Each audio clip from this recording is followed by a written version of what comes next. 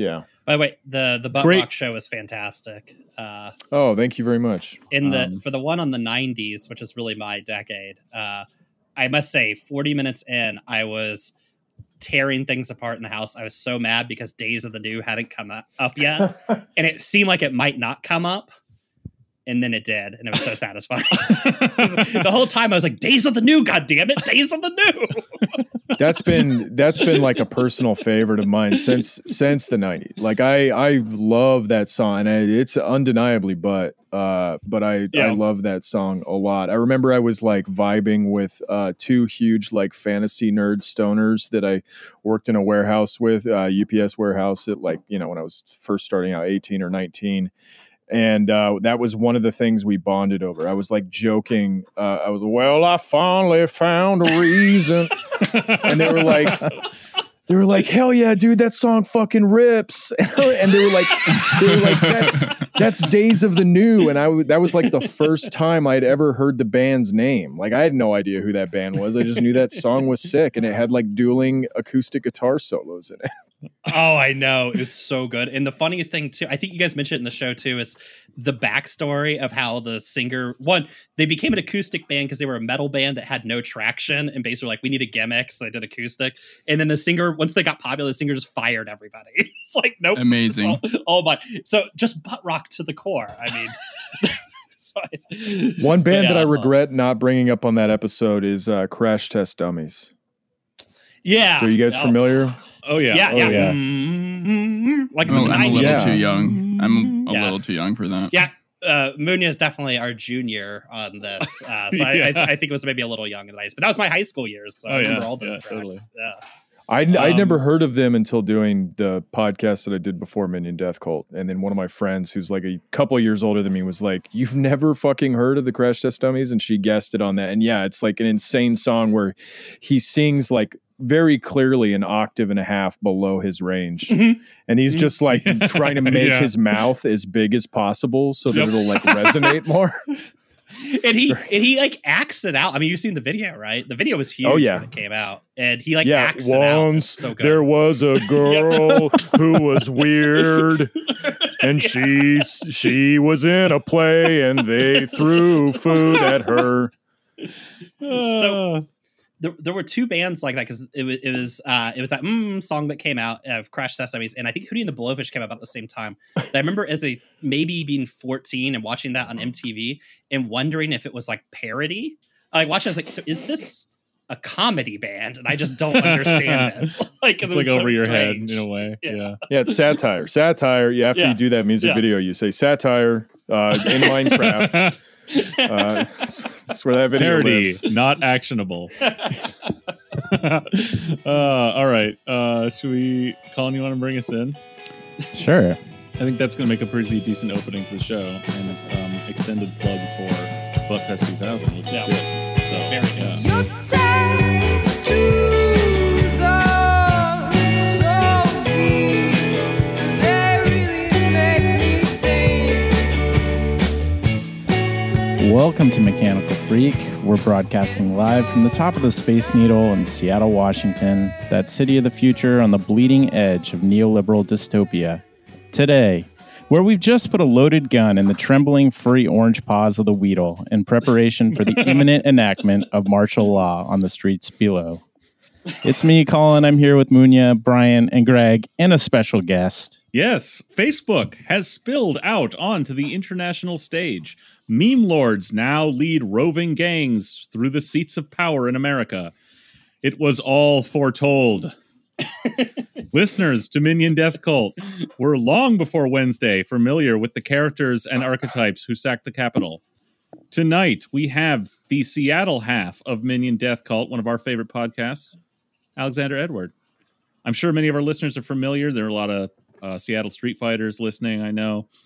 Alex, you and Tony have been our eyes and ears on Facebook for so long. You must be feeling a similar orgasmic release as I think a lot of the actual Capitol rioters were. What's the vibe, Alex? Yeah, well, thanks for having me on.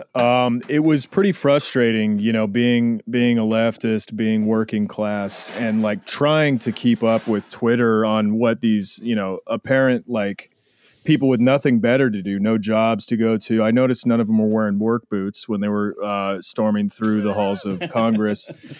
Pretty frustrating watching that go down while, hosting a podcast about everything that they were, I don't know, trying to do, and then seeing them, like, instead of doing the things that we talk about them saying they're going to do every week, which is dragging Nancy Pelosi out, finally ripping the dentures out of her mouth and dashing them across the floor, throwing them off the side of the Capitol building or whatever. And then when they finally got there, they just sort of like jiggled the keys in their pockets. They went to light a cigarette because they didn't know what to do with their hands. Interesting stuff. It's weird to see like theory turn into praxis like that. Yeah. Were you guys caught off guard? Because I feel like on this show we talk about this type of person that was at the DC Capitol quite a bit. You mean cops? Yeah, cops, yes. And my theory was going into this was nothing's going to happen. Like in The Big Lebowski, I was like, these men are cowards. So did you guys see it coming, or were you caught as surprised as we were? I was definitely caught by surprise that they were let inside the building. Exactly. Yeah. I knew that it was going to be big. This is like, it's their last stand. They're treating it like the Alamo on the internet, and I assumed like some of that would bleed over into the real world because these people that are very aligned with like the Q movement, very aligned with like the Trump identitarian movement. It's like it's not really political in as much as it is like a psychosocial religious relationship with Trump. Which obviously is going to, like, by definition be a bunch of weirdos who would drive from San Diego like Ashley Babbitt all the way to Congress. And in order, is it like two eyes? I don't know. In order to like stop the steal, essentially, right? Yeah. Well, at this point, it was the hardcores. If you're still holding on to this point, right? It's the people who really, really believe. Yeah, well, especially if you're going to go out into the physical realm and try to do something about it. Like that's the next step, because a lot of these people just talk a big game on the internet, and so they actually went out there. The biggest surprise is Capitol Police like treating them with such kid gloves. I knew that they wouldn't be treated like Black Lives Matter protesters or like labor or anything like that. But the idea that they were so understaffed and so underprepared that they were just like, oh, we're going to de-escalate this by letting them inside the building.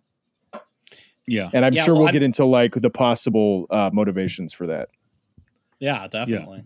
Well, like, we recorded a Patreon ep on Thursday, basically, and it ended up not being much fun because we were so obsessed with our kind of cops are sort of a main obsession on this podcast. And the point we wanted to drive home that night, the day after it happened, was like our feeling that the real thing that happened there was, as you said, the thing to be surprised about was, oh, look, the cops let them in.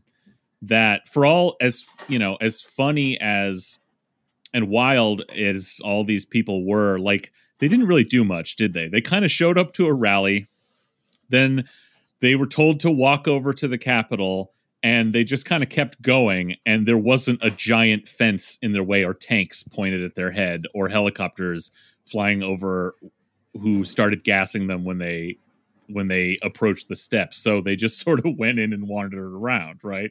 So like for us, we talked about, so we don't need to rehash this, but like, we talked about how that really is like the event is the cops showing like a new side. Like we saw so many people, I think, got turned on to how fucking awful American law enforcement, people hadn't considered it before in 2020 because of the Black Lives Matter uprisings. But this was like a new side of the face seen now mask off, you know? It's like the opposite, the inverse.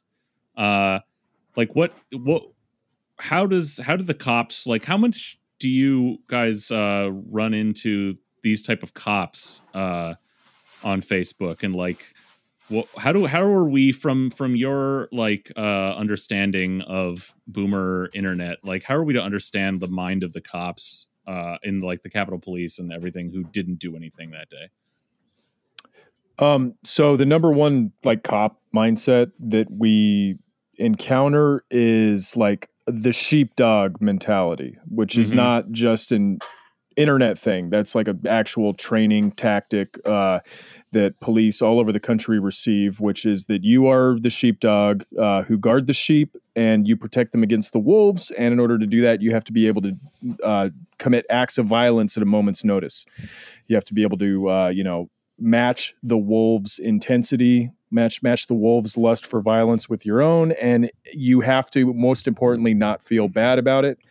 That would be bad enough if that were the cop mentality. But they also, and I don't think this is part of the training, I think this is more of the social media and also like in-group think, is how much they hate everybody who's not a cop. Yeah. There is a very profound hatred of any civilian, who would dare try to, see what they're up to. Ask them what they're doing. Ask them if they could do it any better. These aren't the questions that I would ask a cop, by the way. I would ask them a different set of questions. But they have a profound disdain for civil. They have this this movie Vietnam veteran mindset that just every citizen is spitting on them after they return from duty every single night. So it's a huge grievance. They thrive on the grievance. When I see them stand down, in this particular situation, I think there's like two big possible reasons for that. I think, or three, I don't know what I'm going to say right here. I think one of them is like the primary one is optics. They don't want to be seen beating a bunch of like small business owners, slash, working class, whether they're cosplaying or not, looking, people, a lot of women, a lot of suburban moms probably there as well. They don't want to be seen, doing violence against those types of people. But when there's that many people, like you either have to do violence or you have to stand down. Like, and that's kind of one of the things we talked about on our episode about this, is that there was so much shock even in the right-wing community after this, like, shockingly successful direct action that they did. There was a lot of shock on the right wing, like in these right-wing spaces. They think it's fake because it succeeded. And they say, oh, no, it's fake because the cops let it happen. And that's kind of what we're saying too here, is that the cops let it happen. But when you're sort of like a protected class of people, or when you're a sympathetic class of people, like your overwhelming force can just make things happen that look easier than maybe you would think they are, It's just, you just did like direct action and you've never seen it before. And so it's weird to you. And you're like, no, the cops were nice to the protesters. Therefore, the protesters were probably secret Antifa because the cops are in league with Antifa. That's the only thing that my mind can come up with to make sense of this. I think another thing is that standing down afforded the police an opportunity to demonstrate what it looks like when cops, quote, don't do their jobs, or what it looks like when cops are underfunded. And I think it's a real big, don't you wish you'd given us more money? Don't you wish the cops had saved your ass in this situation? Or I bet they'll like us now, as one cop was quoted saying in the halls, about imagining, insanely imagining that Congress all hates the cops and is on the side of BLM because, again, they're just in this Facebook fantasia, when really before this, and now certainly after this, the cops are going to get their budgets like blown up again in the next Congress, like as always happens. And now, they certainly are. But like, yeah, I don't think it's crazy to think even that on some level, some of these cop commanders even thought, well, like, we'll go easy. We won't do this because for all these reasons, but also thinking in the back of their mind, it'll look a little out of control. Not imagining they'd get like people with guns like close to the actual chambers where Congress people were, but like it'll get a little more out of control than usual, and it'll scare the Congress people, and then we'll be like, "We told you so," because they did come out and saying the Capitol Police. Some of them did say, "Well, look, we got such pushback from BLM." This summer that we thought, we'd try some new tactics, Right. We thought we'd be friendly with the white supremacists as a change of pace. Yeah. And it is worth noting, that is a common police refrain when people point out, say, during the Patriot Prayer marches in Seattle and Portland, and people would say like, hey, all these Nazis are showing up with guns and like starting fights and shit.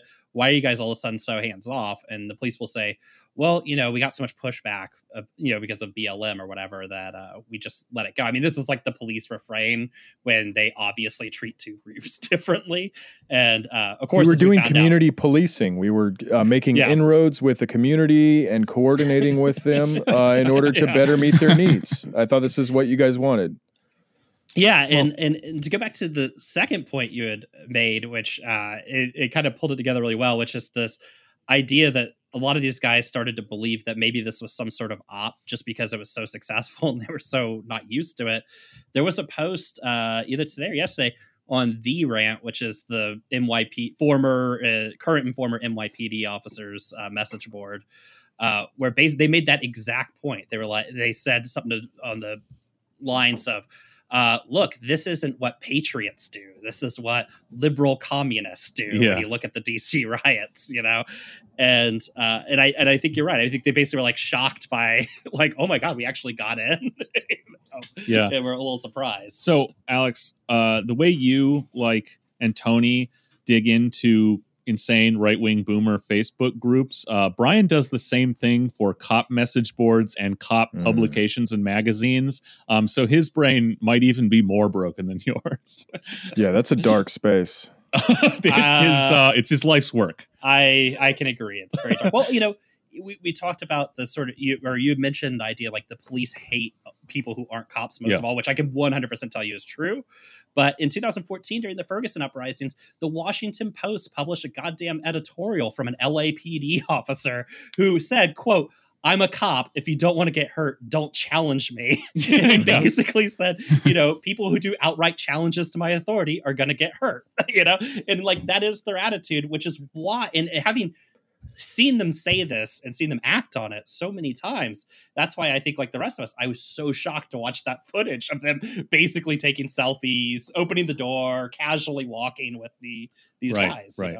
For the police to do their job, and their job is really to shut down social movements, shut down any labor movement or any civil unrest at all. Like that's just the role that they play, contributing to mass incarceration, and just like instill violence, like from the means of violent force. For them to accomplish that, the person on the receiving end of that must be dehumanized.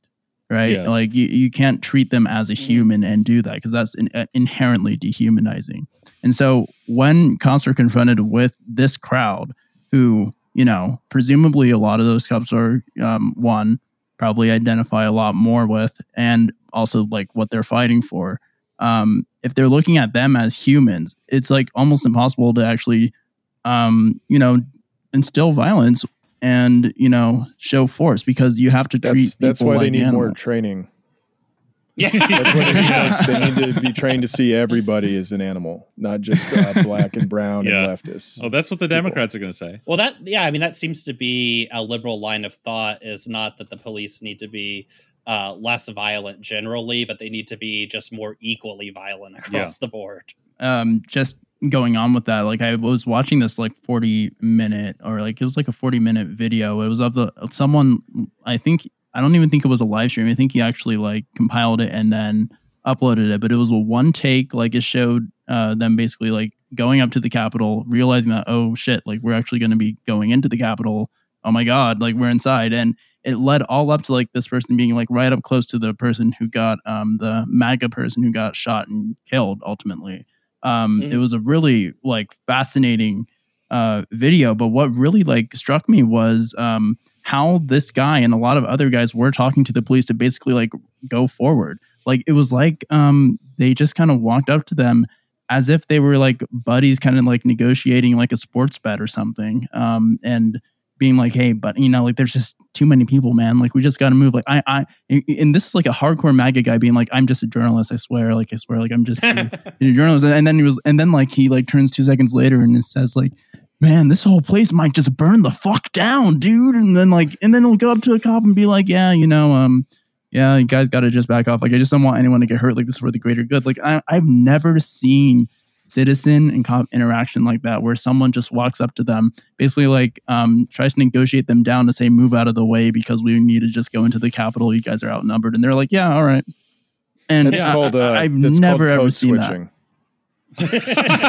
Well, okay, see that somehow that all gets at something at the root. I think like trying to have these conversations about like what this means, what the cops really did to liberals, to the right, to other leftists, like there's so many subtleties to it, right? Because okay, they let them pass first, so you can see that. Then there was a line at the end where they wouldn't, where the guys, the more serious guys in suits at the actual doors to the chambers that actually held sitting elected officials were like obviously not going to let people cross that line. Then later they got like more reinforcements and they actually had to push people out, and so that got a little heated, though they didn't like gas them on the steps. So there's like it's all sort of confused. I think I've been trying to synthesize how to like understand this, and I think it's like it comes to this. Like actually what we know is cops are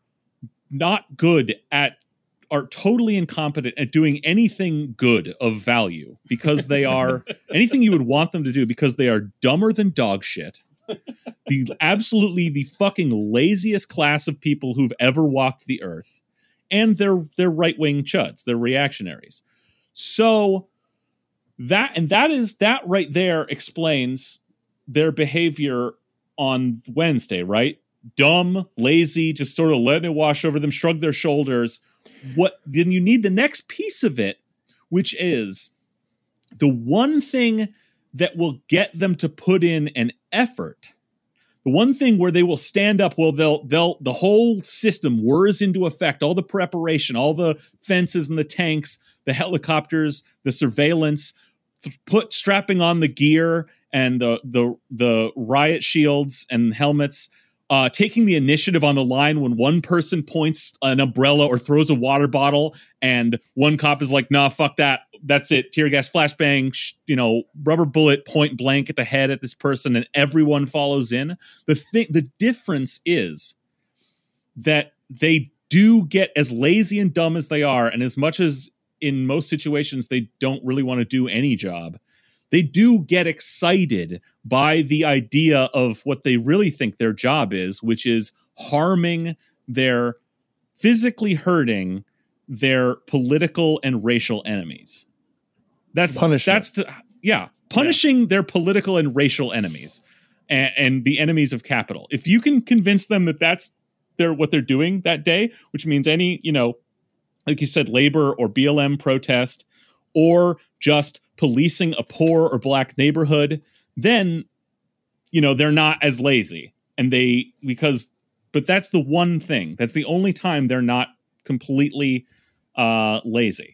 One other factor that I will mention, aside from an extreme disdain for every other member of society, another factor, another like identifying mark of police is their own safety above everything else. Yes. Mhm. Yes. That is like what justifies every act that they do. I mean, we hear it, oh, I feared for my life, et cetera, but they go even deeper. If you catch them in their personal spaces, it is 100% every time I encounter a suspect, I'm going to leave this encounter. I'm going to leave this encounter alive, no matter what happens. Or, going home to my family is all that matters to me. And, God help me if I don't care if you're unarmed. You're not taking that away from me. Yeah. It is an extreme level of cowardice and self-preservation. Which are related to each other too, right? I mean, because you could only feel this sixth sense of being threatened by someone, I think, or, someone who you just do not see as human at all, right? Because it's not a rational feeling completely. So if someone is literally a threatening animal to you that you don't know even if they're unarmed, I got to defend myself, it gets you into the warrior cop mentality, which doesn't get triggered when you see someone who looks like every cousin and uncle that you have, or your Right. chud friends that you hang out Coworker. with every Sunday, coworker. It's just fundamentally different. It's not where they're conditioned to police either. Yeah. Yeah, and I think you brought up the warrior mentality, and also the intense sense of self-preservation. And when you go through their actual sort of trade journals, like Police Magazine and stuff, this is all they talk about is that, hey, not every warrior makes it home alive and all this kind of stupid shit, which is total horseshit. It's a very safe job. But the other thing they do is anytime a police officer is hurt or dies, they spend weeks talking about it on these, sites and in these magazines that cops read, right? That's all they talk about, right? So it gets highlighted and magnified to this insane level to where, you're right, Ox. They genuinely believe, that they could die at any second, right? And not just in the nihilist way, but that they're actively having a war waged on them. And that they have the right to just kill anybody that, gets in their way, right? They could make that happen, and it's deeply troubling. Remember when the inciting event that led up to the Chaz Chop being formed? The worst injury they could trot out was that female officer who had her meniscus torn. Yeah. And it just tripped on a curb, I think, is what it came down to. Yeah, no, she was, chasing after someone to beat the shit out of them and put her weight on her knee wrong. Mm-hmm. And Dude, they gave did the herself a Israeli. sports injury. They did the IDF thing where they said she got hit by a rock and it tore her meniscus. Yeah. They had her sitting in a chair. She was off duty, but they still had her in her uniform sitting fully in her chair. Geared up on an office chair, with her knee up or something. So fucking funny. So they're cowards. So in my synthesis there, I need to add in that they're also cowards, and that the difference is they're also afraid. They get excited by their fear of certain groups of their political and racial enemies and desire to hurt them. And neither of those were on display on Wednesday. They not only didn't want to hurt those people, but they weren't afraid of them. You brought this up in your article, Brian, which we should plug. Brian's got an article up on mechanicalfreak.website about his sort of thoughts on the cops on Wednesday. But, when they were surprised and overrun in Minneapolis at that police precinct that ended up burning down, the footage of them booking out of there is fucking hilarious. They're tripping over themselves, blasting through their own gate. Yeah, they blasted their own gate, which they're actively opening if you watch the video. So they're opening the gate. Someone clicks the gate open and they can't wait. They're like, the guy go. Fully panics. And from what I heard, they ran into each other on that street, trying to get down this 2-lane street because they had so many vehicles coming out and they were in such a rush. And if you watch that compared to that video where they casually opened the fence and the Capitol, and they kind of stand there, turn their back on the crowd, which is the thing they would never do to BLM. Yeah. And then just casually walk with them. Just waddle or just stand up. There's crowded entry hallways that people are coming in, and there's cops lining the hallway, just back trying to squeeze themselves out of the way, going okay, I don't know, opening themselves up to hidden weapons that the activists could be carrying, like knives or other sharp objects, Yeah. So Well, I think continue before on here. Well, I think before we move on, it is important to note one last thing about this group, which is, Alex, you'd mentioned at the beginning or at the top, right, that you didn't notice anybody in work boots in that crowd.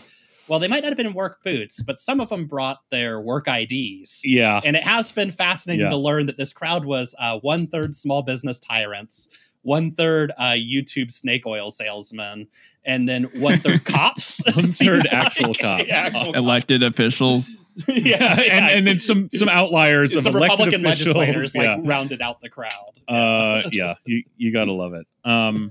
So, now that we've sort of learned more about this, we want to ask the question of ourselves and of Alex: is it okay to laugh at this riot at the Capitol? In what way are you asking? I have two opinions on this. Do you mean, is it okay to laugh at like Proud Boys and Republicans, like the small amount of abuse they suffered at the hands of the police here? Or are you talking about the... Yeah, so I saw a lot of discourse about, how we shouldn't be celebrating the cops because, the cops did whoop on the Proud Boys a little bit before all this happened. The night before they did as well. There's a lot of like hand wringing and just like, soul searching on Twitter. Is it okay to laugh at a Proud Boy walking face first into mace because he's never seen a cop who didn't like him before? Yes, I'm already laughing. Am I a bad leftist? Am I immoral if I laugh at these things? And it's a very bizarre, like self-indulgent line of thought. Yeah. I think you can like safely look at this as friendly fire. Two far-right groups like duking it out to the extent that they did duke it out, which was not enough in my opinion. Minimal. You can look at it as friendly fire. Like, are you going to wring your hands? Yeah, like, oh no, like, oh yeah, sure. Oh, it's real cool that Hitler killed himself. I guess we're just celebrating fascist violence now. Like, I don't. Bad take on suicide and mental health. Yikes. And then the other half of that is like, whether or not you have a good opinion on that, it does not matter whatsoever. It is a weird abstraction from the whatever actual politics are involved in that sort of infighting.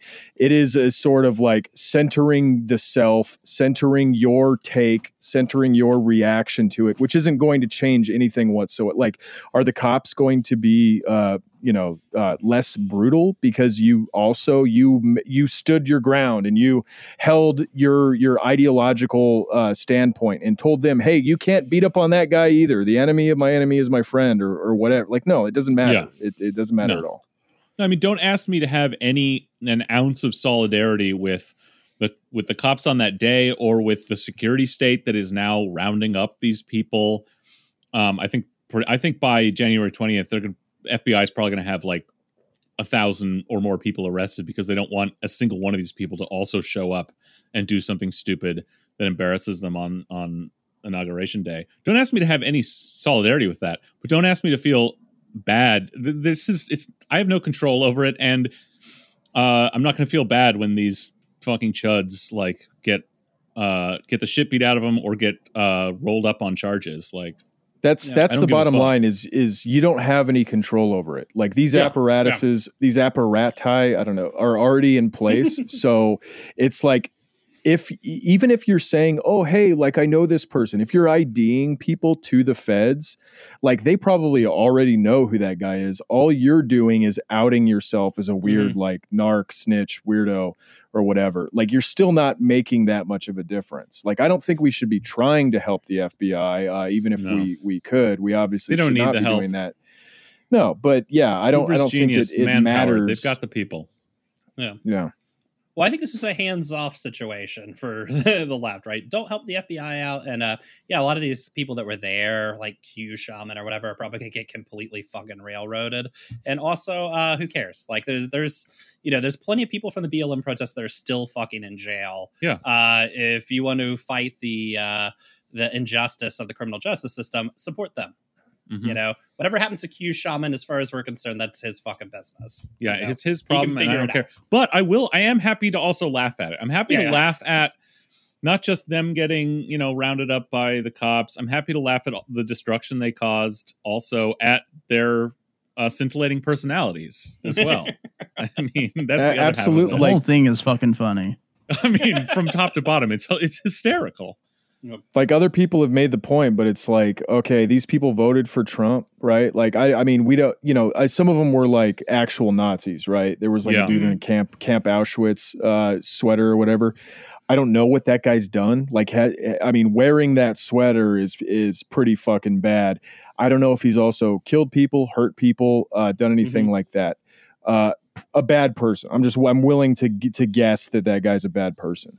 But the majority of these people, like, their infraction is like they voted for Trump and they're a little bit crazy, right? Yeah. They like Trump too much. They like Trump to like a cringe degree, right? Yeah. Now let me look at what the fucking House of Representatives has done. Let me look at what the Senate has done. Are you really asking me to pick a side in this fight? Like, I don't know if you'll like my answer if you're forcing me to pick a side in this fight. Yeah. Well, and it is true that the funniest thing that happened the entire time was the House members putting on those fucking bags on their heads at the insistence of DC police, which was very funny. But I do want to get to the thing. I mean, the one thing that I did think at the time was like fairly tragic, and this is right up, y'all's sort of alley, is the woman who got shot just as her tweets from that day came out and stuff. This idea that there's these places on Facebook that you guys are at where people are just old people. I mean, she wasn't that old, but old people in my family are being driven literally fucking insane. Like, just by memes and and I'm not saying you have to feel bad if bad things happen to him. It's just tragic that this is the state of things, I guess. It's wild. I mean, she was a military veteran. She was an Air Force veteran. She was also, I believe, a cop. I think that's what the struggle session guys told me. Not only was she a cop, she was the worst kind of cop, which is a TikTok cop. Oh my God. I have to see this. I haven't seen it yet. I'm going on word of mouth. And she was also tweeting things. She was tweeting the Q stuff. She was saying here's the storm. Like, we've been waiting our whole lives. No, not really. We've been waiting the last 4 years for the storm to happen. It's frickin' tomorrow. Hey, you know what happens to people who commit treason? They go in front of the firing squad, baby. And I mean, that's an incredible amount of, dramatic irony that happened in real life. Very weird to see, like, heavy-handed narrative devices just like in real life. Yeah, you couldn't put it in a movie, right? I mean, well, that's ultimately that. All these people, they thought they were walking in to, the Capitol building, which they own as Americans, and you know what? Even if there is some wild shit goes down today, we're going to be in power tomorrow with Donald Trump, and so that's all. It's not going to matter, right? And then ultimately, like, it was a failed putsch, right? As outlandish as the idea that they were ever going to accomplish anything was, they really thought there was more going on. They thought, like, Donald Trump and Q weren't full of shit. Right. So they thought there was more going on. Like, this really was, they were just showing up to the party that was happening behind closed doors that was going to make Donald Trump the president for the next 4 years and really, like, do whatever they think they want him to do or whatever. And, like, imagine being an Air Force veteran, like, I think 14 years or something like that. Also being a cop. And then the way you finally die is you get shot by Secret Service while wearing a Trump flag as a cape. Oh my God. The Air Force was out. Like, I mean, and we're laughing because, I mean, it is funny. Like, on one very real level, it's objectively funny. funny. And I think the thing that is, like, tragic for me, though, is just that we live in a society or country, whatever, that offers so fucking little for these people that they're little meaning. I mean, a lot of these people are very comfortable, but but I mean, I'm talking about meaning in their lives. Meaning in their lives, concepts of control, nothing. Yeah, and I mean, you guys follow this. I mean, it feels like this is a huge chunk of Facebook. Like, this isn't just people on the outskirts or whatever. That, like, I don't know how many people do you think in this country are legitimately insane in the same way this woman was driven insane by the internet? I mean, doing this show, seeing like politics over the last 10, 12 years, like I'm willing to dramatically change my definition of insanity. Like I don't know what counts as insane anymore. It seems like there's a lot of weird people out there, you know? Yeah. What was I going to say here? I think one of the things we come across in the show, one of the like most interesting parts of what we find on the show is when we find people who like have discovered real problems, you know, like actual problems in you know our society, and then they just retcon that problem into whatever, you know, current belief system they have or whatever. And so Ashley Babbitt probably, you know, she probably had problems. Like she was a small business owner, she was a veteran, or she was a cop or whatever. She also probably had some real problems. She probably wasn't a millionaire, you know. She probably had some struggles, you know, maybe she had like health issues or something. And just, I mean, if we're going to be charitable here, like they latched all their hopes onto a guy who said, "Oh, your problem is the deep state." You know, or your problem is the deep state. It has nothing to do with like what do you call it? Like a material relationship between like capital and labor. It's got nothing to do with that. It's all about like they don't like you. You know, they hate you for being a patriot or whatever. And I mean, if you're an unstable person, or if your problems are too extreme, you know, and you haven't just like accepted the fact that, that's just how things are in this country. If you're still like have some glimmer of hope, that hope could take the shape of Donald Trump, I guess. Well, what do you do? What do you do when the sitting president, who you built this whole fantasy around, you know, like that happens with a lot of people who, you know, aren't really in on the bit, right? But like Trump himself, like, what do you do when you're at like the sitting president's rally and he says like, yeah, we actually are going to go to the Capitol, and guess what? I'm going to be in the crowd there with you. It's basically saying like, yeah, the storm is actually happening. Like this fantasy of like hysteria that, you know, manifested on these Facebook, you know, comment sections that you visit, Alex, is like and manifests in real life to the point where the president is basically like the ultimate poster and is like in on all of the QAnon stuff and pushes Q theories and, you know, says that we're going to go to the Capitol. I don't know that fact in and of itself that the subject is in on it blows my mind.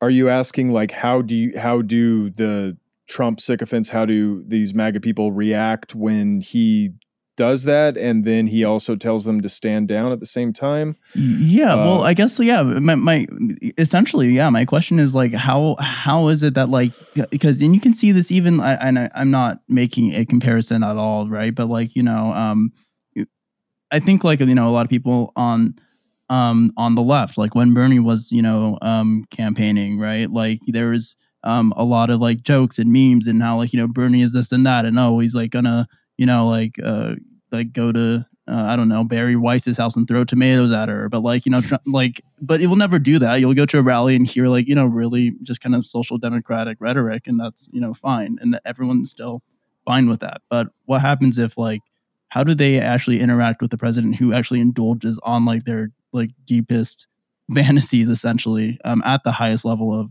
government? I'm really curious about that.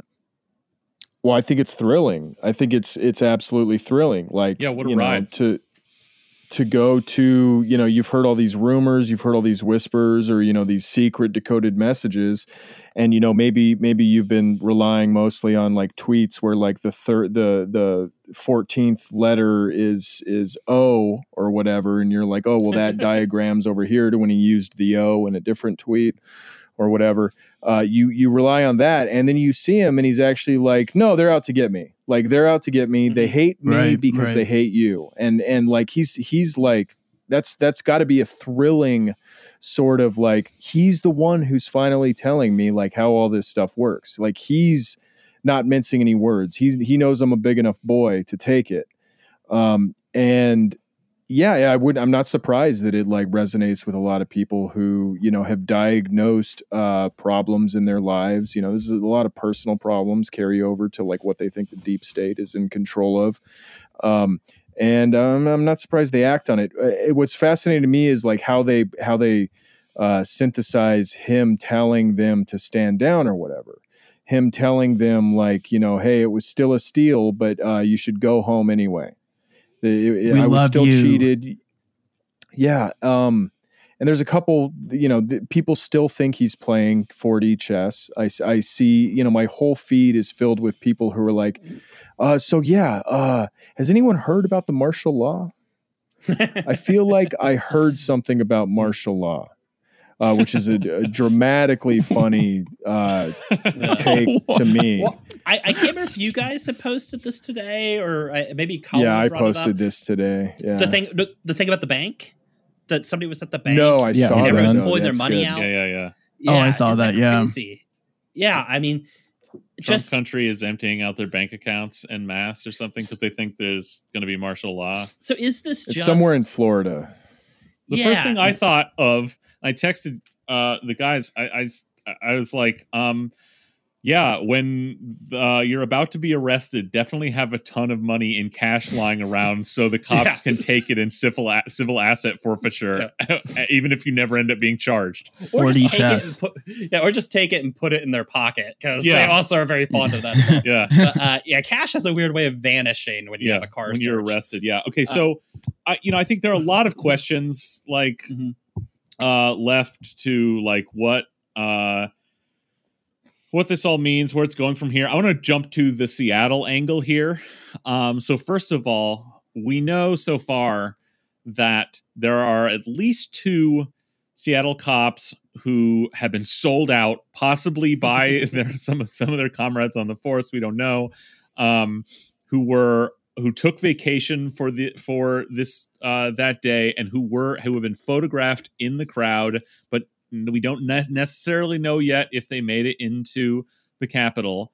Who knows? There could be more. So this was big enough that, this is a story in this town. Interim Chief Diaz had to give a press conference today, basically saying, yeah, we're investigating it. We'll turn over anything to the FBI. If we find any wrongdoing, blah, blah, blah, they'll be fired if there's anything. That's kind of an ongoing story. Get back to that in a bit. The thing I want to talk about is Mr. Mike Solon, one of our oldest friends on this podcast, the Seattle Police Officers Guild president as of about a year ago. Mm-hmm. Just to refresh our memories, I'm just going to play a bit from Mike's classic campaign ad, which he put out at the end of 2019 for his run for SPOG Guild president. Take a listen to this if you don't remember it. On February 7th, 2019, 2 Seattle police officers were involved in a deadly shooting that resulted in the death of the suspect. In an unprecedented move, SPOG Vice President Mike Solon improvises a press conference at the scene, supporting the officers' actions and quickly capturing the narrative. This marks a new chapter in SPOG media relations, as Solon's message is fully embraced by the SPOG membership, forwarding the anti-police activist agenda that is driving Seattle's politics. I'm Mike Solon, and I am running for the SPOG presidency to chart a much-needed new course of leadership in our police union. I believe the purpose of a police union is to fight. Fight for your rights, fight for your respect, and fight for your contract. Police officers now are being held to an unreasonable standard, and the scrutiny is immense. Okay, so that's Mike Solon. Police officers are being held to an unreasonable standard, he said early in 2020. After his main pitch to, at this time when he, last year, 2019, he was the vice president of the union.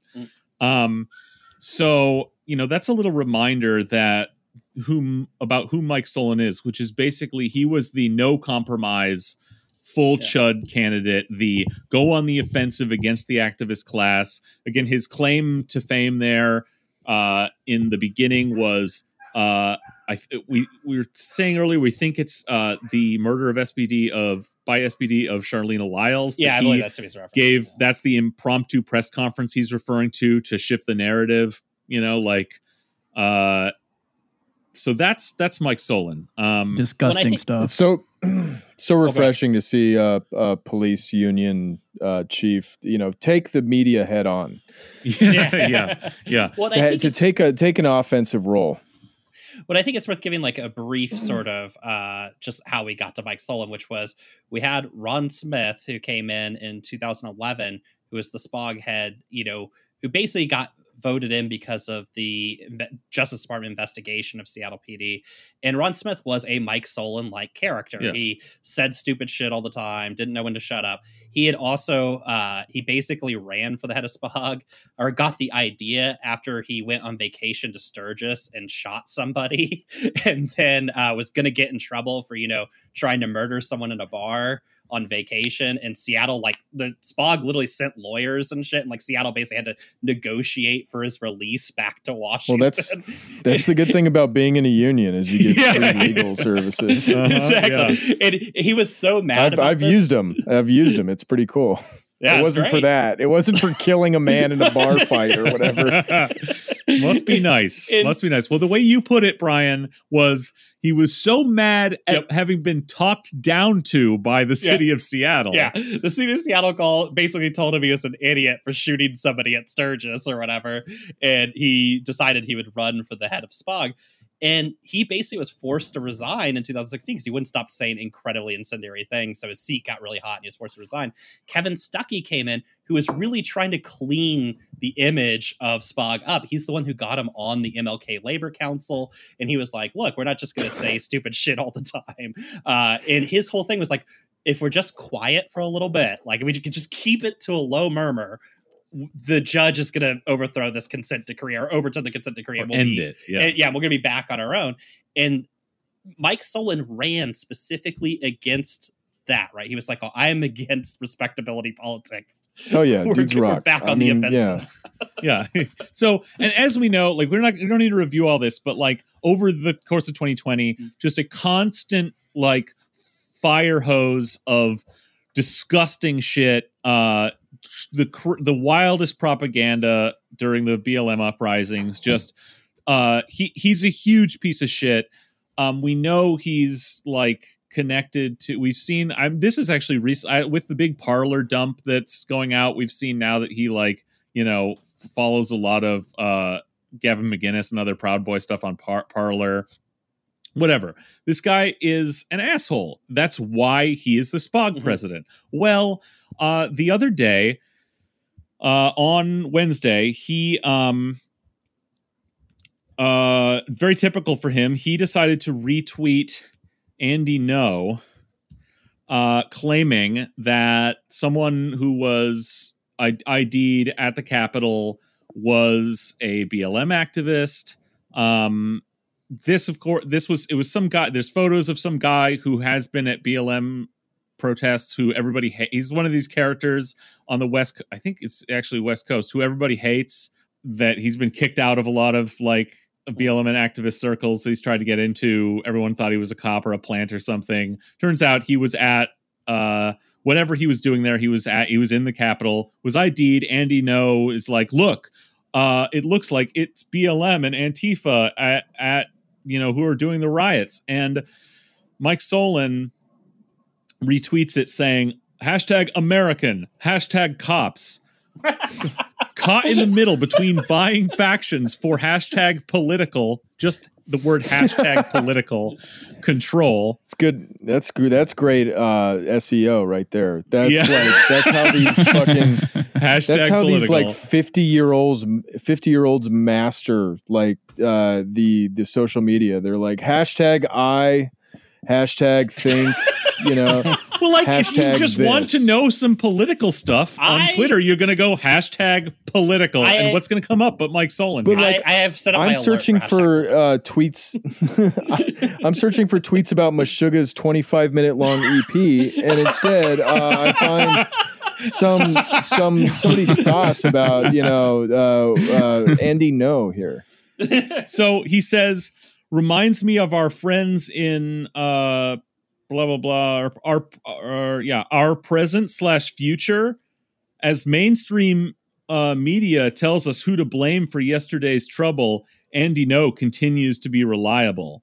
And So, the thing is, like, this is in line with shit that Mike Solon has been saying for the last year, like crazy Andy No shit. He's very fond of Andy No and retweeting that stuff. He said all kinds of incendiary shit.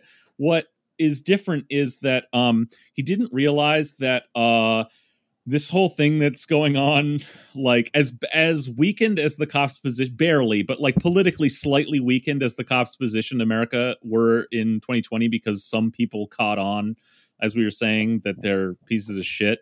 Like, he skated through all that, you know. A lot of people hate him, but it doesn't matter because he's the head of a cop union local. And the police love him. Yes, he won with 70% in his election. He's very popular among the rank and file, and that's very important to know. But what he didn't realize was this event at the Capitol, the whole thing, not only has the popularity in America of something like, say, 9/11, but also the cops are very suspect in all this, to the point where, like, lawmakers are calling for the resignation of other Republican lawmakers, which is fucking unheard of. They don't do that because that's like the only reason anyone could get rid of them. Lawmakers, as much as I don't think anything's really going to happen and really they're going to end up giving the cops more money, like our own Congressperson Pramila Jayapal in Cut yesterday said the lack of security at the Capitol is not an accident. It's very clear to me that there were branches of our law enforcement agencies, the fact that there were no barriers, that they were essentially allowed in. This wouldn't have happened if it had been peaceful Black Lives Matter protesters, basically saying the cops let them in. Like, this message is getting out there. And Mike Solon just didn't get that that this wasn't the day to associate yourself even a little with, like, right-wing Trump America, even though we all know that's where he's at. And everyone's calling for his resignation now. Carmen Best came out and said, "Ooh, this is bad. You need to apologize or resign." Jenny Carmen Durkin Best said was the like, same "Listen, thing. I know a bad look when I see one." yeah. No, Very that's the great familiar thing with is this. we know Carmen Best is the same. I'm sure Carmen Best and Mike Solon agree on everything, have exactly the same politics, both voted for Trump. Yeah, I was about to say. Yeah, but I bet Carmen Best didn't vote for Mike Solon, because Carmen Best is from the other side of this camp in SPD. The 30% who didn't vote for Solon, the Carmen Best's a career PR flack. Like, she was very much on the team of, like, let's put on a smiling face and, like, not be, like, physically, like, in the media, like, publicly assholes. Let's just do that when we're doing our jobs. Scott Lindsay, the former city attorney, who's, like, been all over the Como Safe Seattle documentaries, also called for resignation. Now 7 out of the 9, right? Like, Very brave. If Scott Lindsay's calling for it, 7 out of the 9 council people. Yeah, including, like, idiots like Andrew Lewis and stuff. So this is, like, popular opinion. Yeah, well, I think what changed. it means is, I called it right when Carmen Best said he should resign, or should apologize or resign. I was like, oh, Mike's out. Because, and a lot of people are, like, really, like, which are like, oh, I don't know, like, he's really popular in SPOG, and, like, and we've seen, and I don't blame anybody, we've seen the cops just get away with everything. There'd be absolutely zero accountability. The OPA means nothing. People are still being fucking charged for getting beat up by a cop during the protests, you know? Well, okay, the question is, who has the power or the leverage to get him out of that position? Yeah, legally? Because no one. Yeah, politically. Like, yeah, I don't know. I'm not yes. familiar. I'm not familiar as much with the political. I'm still fairly new to Seattle. I've only been here a few years. But when it comes to, from what little I know about Mike Solon, like, he seems like a Trump-like figure, which is somebody who is never going to resign. Like, somebody who is also extremely popular within his union. Like, I mean, as a union member, I'm looking at this guy and I'm like, yeah, this is the guy I would want to be my president. I wouldn't want a fucking Carmen Best who's a PR person. I wouldn't want like somebody who's more concerned with optics than they are with being an attack dog for my, workers' rights or whatever. Obviously, I'm not a cop, so I don't consider these guys my allies or my brethren or whatever. But I don't know who would have the leverage politically to get him out of this position. It's funny, though, that they are kind of aligning against him because, this is the guy that you would want leading your union. But if you're like, part of the liberal orthodoxy or part of the, ruling class in general, like, yeah, you want this guy to shut the fuck up because exactly. Police precincts, police departments everywhere are about to get a big fucking influx of money with the Biden administration. Yep. Like, all they have to do is keep their mouths shut and say, oh, yeah, it was terrorism. Oh, yeah, we're underfunded. Oh, yeah, we need all the help we can get to fight, quote, white supremacy that we really fucking care about. And like, with this siege on the Capitol, with the siege on the Capitol, the liberal, I mean, everybody with hashtag BLM in their Twitter bio is calling for, a new Patriot Act against these people. Yep. It's, I mean, maybe I'm jumping ahead here, but like the Democrats elected a guy who refused to run on defunding the police. He was like the only like mainstream Democratic front runner who said, no, the cops need more money. They need more money and they need more training. And he never varied from that. He never wavered from that, even when he wasn't doing good in polls. That's who they elected. So I can't see another alternative coming out of this. Yeah, exactly. Well, I think that what I think that, when we talk about like who has the leverage with Solon, I mean, I think it's going to come down to the money issue because part of what got Ron Smith out of there was the, long overdue contract negotiations with the city. And we're right about to walk into another round of contract negotiations. And I think that will end up being the leverage because I mean, look, all the cops in SPD are dumb as hell and think that Biden is some sort of communist. But it's going to become quickly apparent that I think you're right, Alex, that the money is about to start flowing. And they're going to want that contract together, in time to really lock in some of that funding. Because we're in the middle of... It's going to be the second Obama administration where they're just going to get all sorts of fun equipment. Yeah, exactly. Oh, God, yeah. And for SPD in particular, they're at this point where, after... last year, I mean, the council, at least part of the council is at least, nominally, publicly in some way in favor of kind of maybe reducing their budget a little, or at least want to look like fighting it. Plus, the union contract was up December 31st. That's it. They have no contract now. So it has to be negotiated this year. And to do like now with this, another thing that's turning the whole country's eyes like skeptically at police as like wild Trumpists. And now you've got this guy, Solon, who is like, now again, he said a million things and there's so much back evidence that he's a hardcore Trump psycho that like, it's going to be impossible if they don't push him out. This could happen this week. Or not, it'll happen before these negotiations because they're going to have these negotiations, and that means the story's not going to go away. If the city that's going to be a big fight. Period. I mean, that's going to be people on the streets like when they're trying to negotiate the SPOG contract. And the thing is that the reason I know he's going away is because the news is actually covering it. So we talked about the two SPD officers who we know were in DC. Every single story on that in the newspapers, the TV news hits locally that mentions the two cops who might have been in the Capitol riot from SPD. They all mention Mike Solon's tweet, which is funny because in that tweet, actually, he wasn't saying, I'm with the rioters. He wasn't saying that. What he was saying was, oh, look, there might have been some BLM people there, trying to spread that sort of nonsense thing. And then he was saying, oh, the Capitol cops are caught in the middle between the far right and the far left. So he was against it. But that's not what they're focusing on any of the news coverage. They're basically tying him rightfully to the far right which is something that like they've never done before. You know, we know no matter what the cops say and do, the media, especially local media, just fucking lets them skate on everything, takes every fucking everything they say as gospel and just reprints the bullshit. They're actually being, by like tagging Mike in with these two guys who might have actually been in the building, like tearing up the Capitol.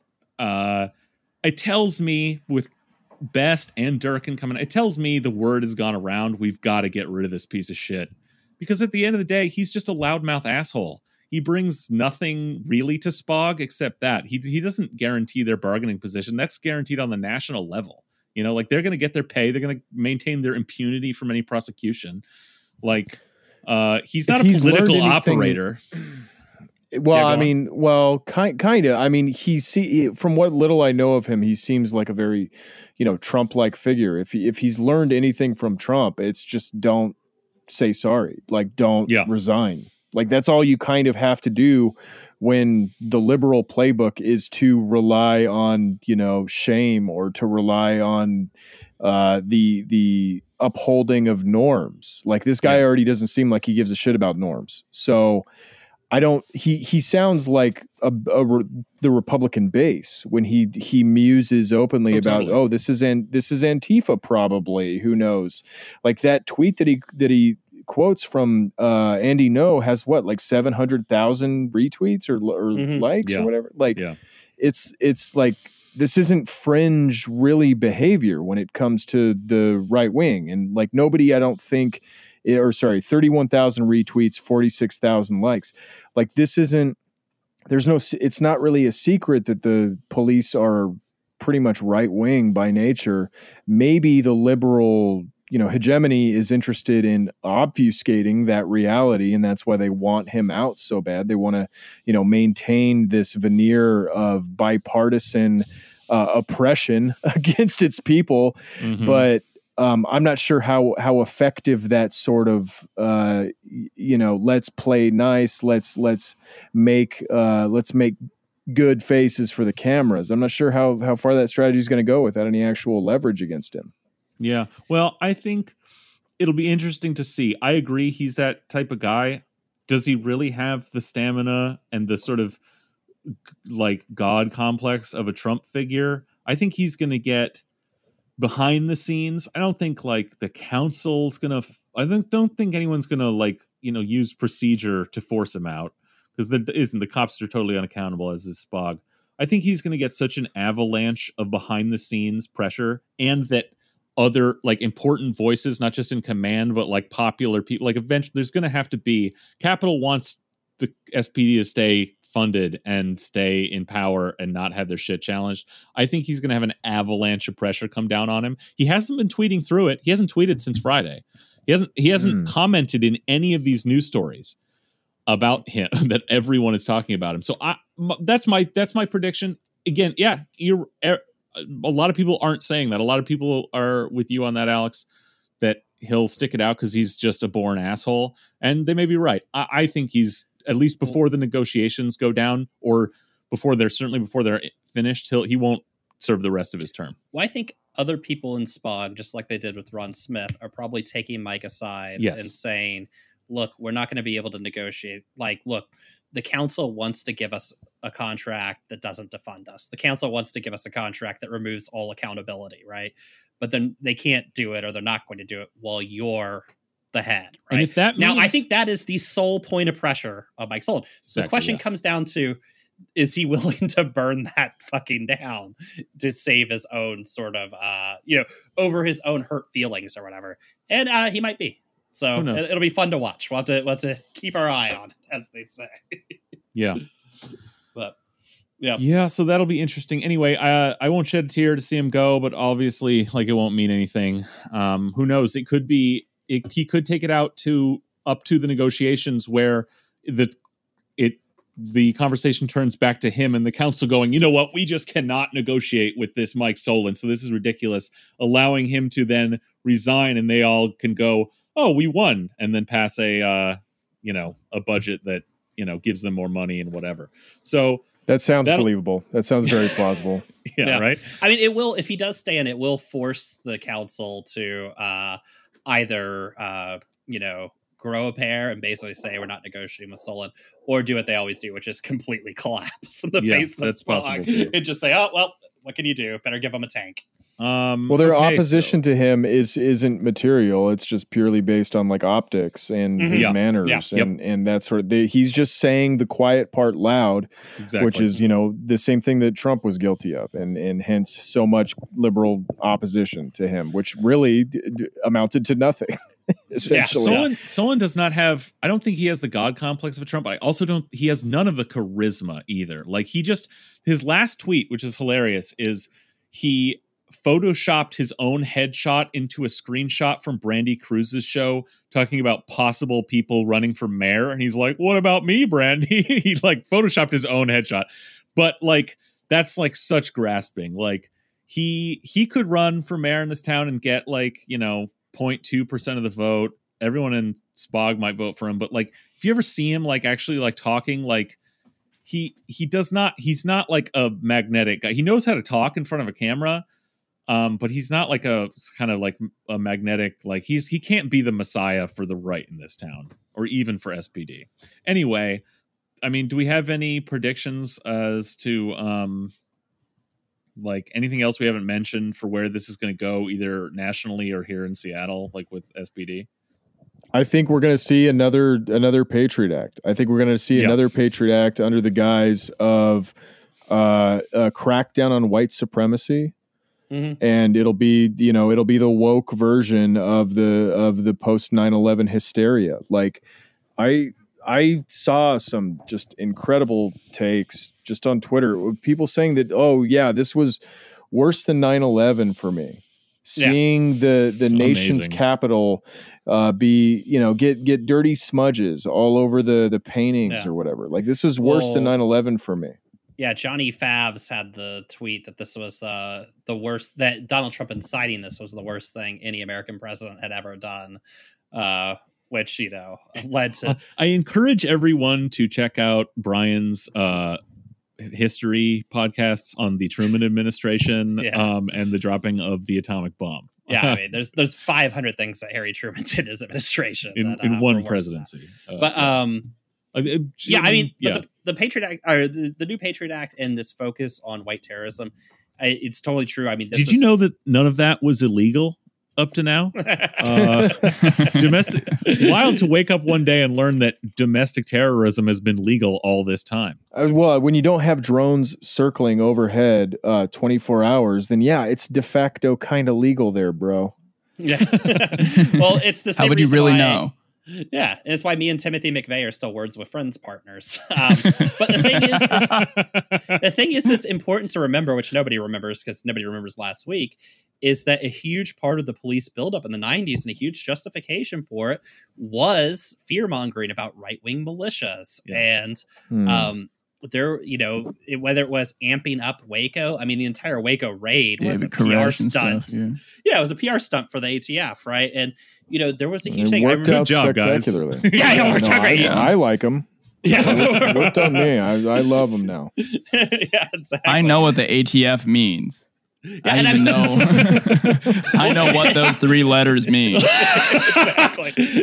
Now, I will say, the whole thing kind of petered out in the late 90s when the ATF held siege to the Freedmen's compound in Texas and basically just cut their power off and told them they weren't allowed to leave to buy cigarettes, and they immediately gave up, and it was like hard to consider these scary militias anymore. Yeah. But I mean, the Waco raid was like an ATF stunt that then the FBI had to come in and clean up. But still, Bill Clinton talked about scary cults, scary militias, which then, of course, Timothy McVeigh was fucking at the compound when they burned it down.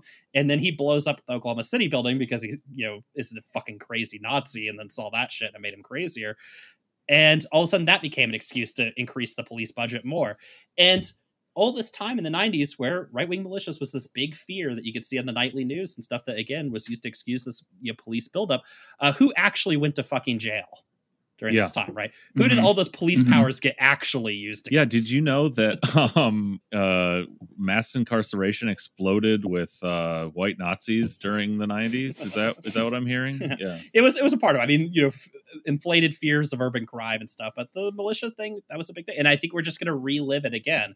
And I do remember lots of people in the 90s getting very excited about, like, it was a big thing for up armoring the police. Like, we got to make sure the police have high powered, assault rifles and tanks and the shit. Heat Because effect. have you seen these militias? Have you seen these fat guys on jungle gyms in Michigan? Have you seen the movie Heat? Yeah. Heat was the other one, which was, that was one that really moved everybody. Yeah. But yeah. I'm struggling internally with my argument about whether or not we should condemn police violence against Proud Boys, because what does my condemnation mean? What does it achieve? With my intrinsic, drive to tell my liberal and left friends to stop calling what we saw at the Capitol building terrorism.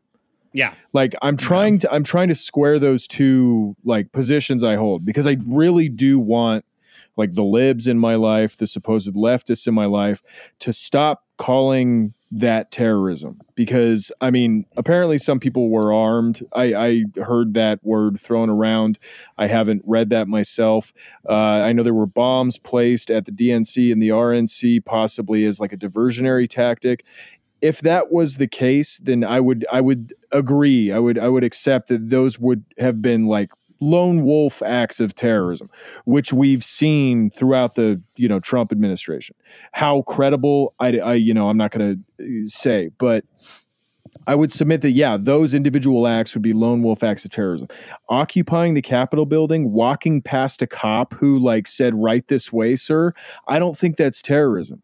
I don't think that counts as terrorism. And I'm really sort of chagrined to see a lot of mainstream liberals and even people on my friends list call that terrorism and demand for the swift hammer of justice to fall upon these people using the same tactics that labor has used, using the same tactics that disabled activists have used, that anti-ICE protesters have used. And I don't know, am I screaming in vain by asking people not to use those words? I'm not sure. Yeah. I and Alex, I would even take that a little further and say that, by calling it terrorism, I think objectively, there are acts of terror, and I don't want to downplay people who legitimately felt terrorized at those events. They were, horrifying, but I think even just going to where the actual intention is from these libs, from even, so-called leftists are calling this an act of terrorism, the implication is fundamentally is that we need to, down, right? Right. That's the only solution. That's the natural, logical, endpoint of what you're saying is that it's going to be the state who decides what terrorism is. Well, exactly. And I think it really hits the point, because when you live in a world where you don't believe in a better world, right? It's just not possible to you. The only thing that really you can do is just an equal distribution of discipline and equal distribution of punishment. And they see that there is an unequal distribution of punishment. It's usually towards the working class, towards Black people, people with disabilities, etc., the oppressed people. And basically, you look at that, and if you do not believe that there can be a better place, that we can actually have a society without a police state, without mass incarceration, you can say, the woke thing is actually to distribute that punishment equally, and those people need to be punished the same way. Right. I'm less familiar with Jayapal. I like a lot of what I've seen from her. Some things I've heard from her are lightly concerning. This statement that's in what we're talking about here, she is condemning the Capitol Police response to these MAGA protesters, and she says the discrepancy of what would have happened if these had been peaceful Black Lives Matter protesters. Believe me, they would not have been anywhere near that building, and there would have been a lot of arrests. is she saying that's a good thing? Like, I don't, you know what I mean? I don't understand that argument. It doesn't seem like a good argument when you're a avowed leftist. And I had people respond to me because I said, so, I have liberal friends on Facebook, and I kind of tried to make this point. I included photos of, workers in Wisconsin occupying the state house, trying to prevent a right to work law from passing. I included photos of disabled activists occupying the state capitol, getting dragged out by police. Like, is this something we want to call terrorism? And I had some thoughtful responses. And then I had a lot of very hysterical responses. I had somebody say, you are on the verge of death. You and everyone you love are about to be murdered by fascists that you are not taking seriously. And my response to that is yeah, those fascists are my enemy. They definitely pose a threat. I am more worried about the fascists that are already in power. Yeah. How many people have cops killed? How many people have liberal austerity measures killed? Now compare that to how many people that guy in the Camp Auschwitz sweater has killed. Yeah. He's obviously a good boogeyman for these people, but and then they said, oh, well, they're the same. Those protesters are the same. They are the cops. And it's yeah. So why are we talking about protesters here and not the system itself? And I'm getting the argument that getting Trump out is the first step, and getting Biden in is just, that's going to be their solution. Getting Biden in is the solution. Yeah, getting a Democrat in is always step one, and then step two is always question mark, right? And I think, you kind of get this thing where if you try and point out the politics of the matter and say, look, the problem isn't that DC police are underfunded or don't take terrorism seriously. The problem is a political one regarding the shared affinities of DC police and Capitol Police and the crowd, right, that was there, right? And yeah, I mean, there has been some of this response of if it's BLM, there would be more police and all this kind of stuff. And yeah, that's totally true, but that's also bad. Because that is also a political question that we're talking about, right? So in the end, what we get to is not, hey, we should call this terrorism and give the police more resources.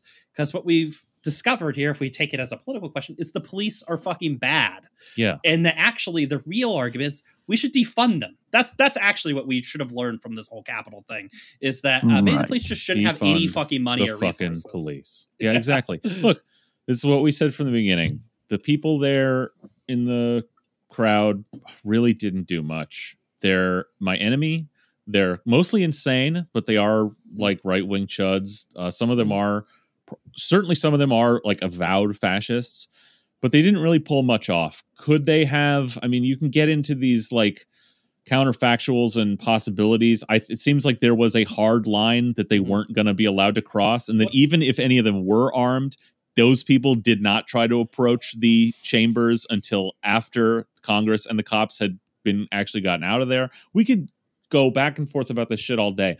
I don't think, the lesson is the cops, this should show now the mirror side of what we saw at BLM this summer. This is the inverse of it. And the only lesson you should take away from it is defund the motherfucking police. Now, I can also, at the same time, acknowledge that while these nut jobs didn't really accomplish much, it is worrying for the future. It is they didn't do much today, but some of these people are going to be right-wing celebrities for the rest of their lives. A lot of them are going to end up doing very short prison bids, probably, where they're going to get more serious about this shit, and they're going to come out of that. Who knows what this all could metastasize into in the future? What kind of more organized far-right movement could grow out of this? Out of people who were there that day and learned lessons, who have their politics shaped by it, who then come together later, 10 years down the road. We don't know. I don't know.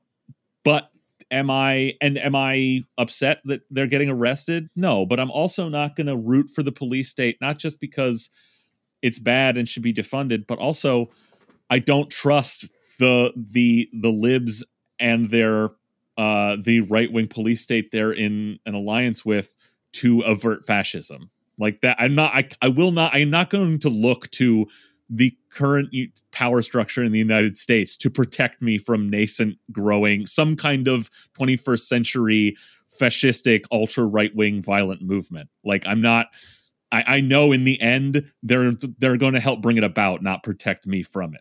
Yeah, we're in the end of the myth.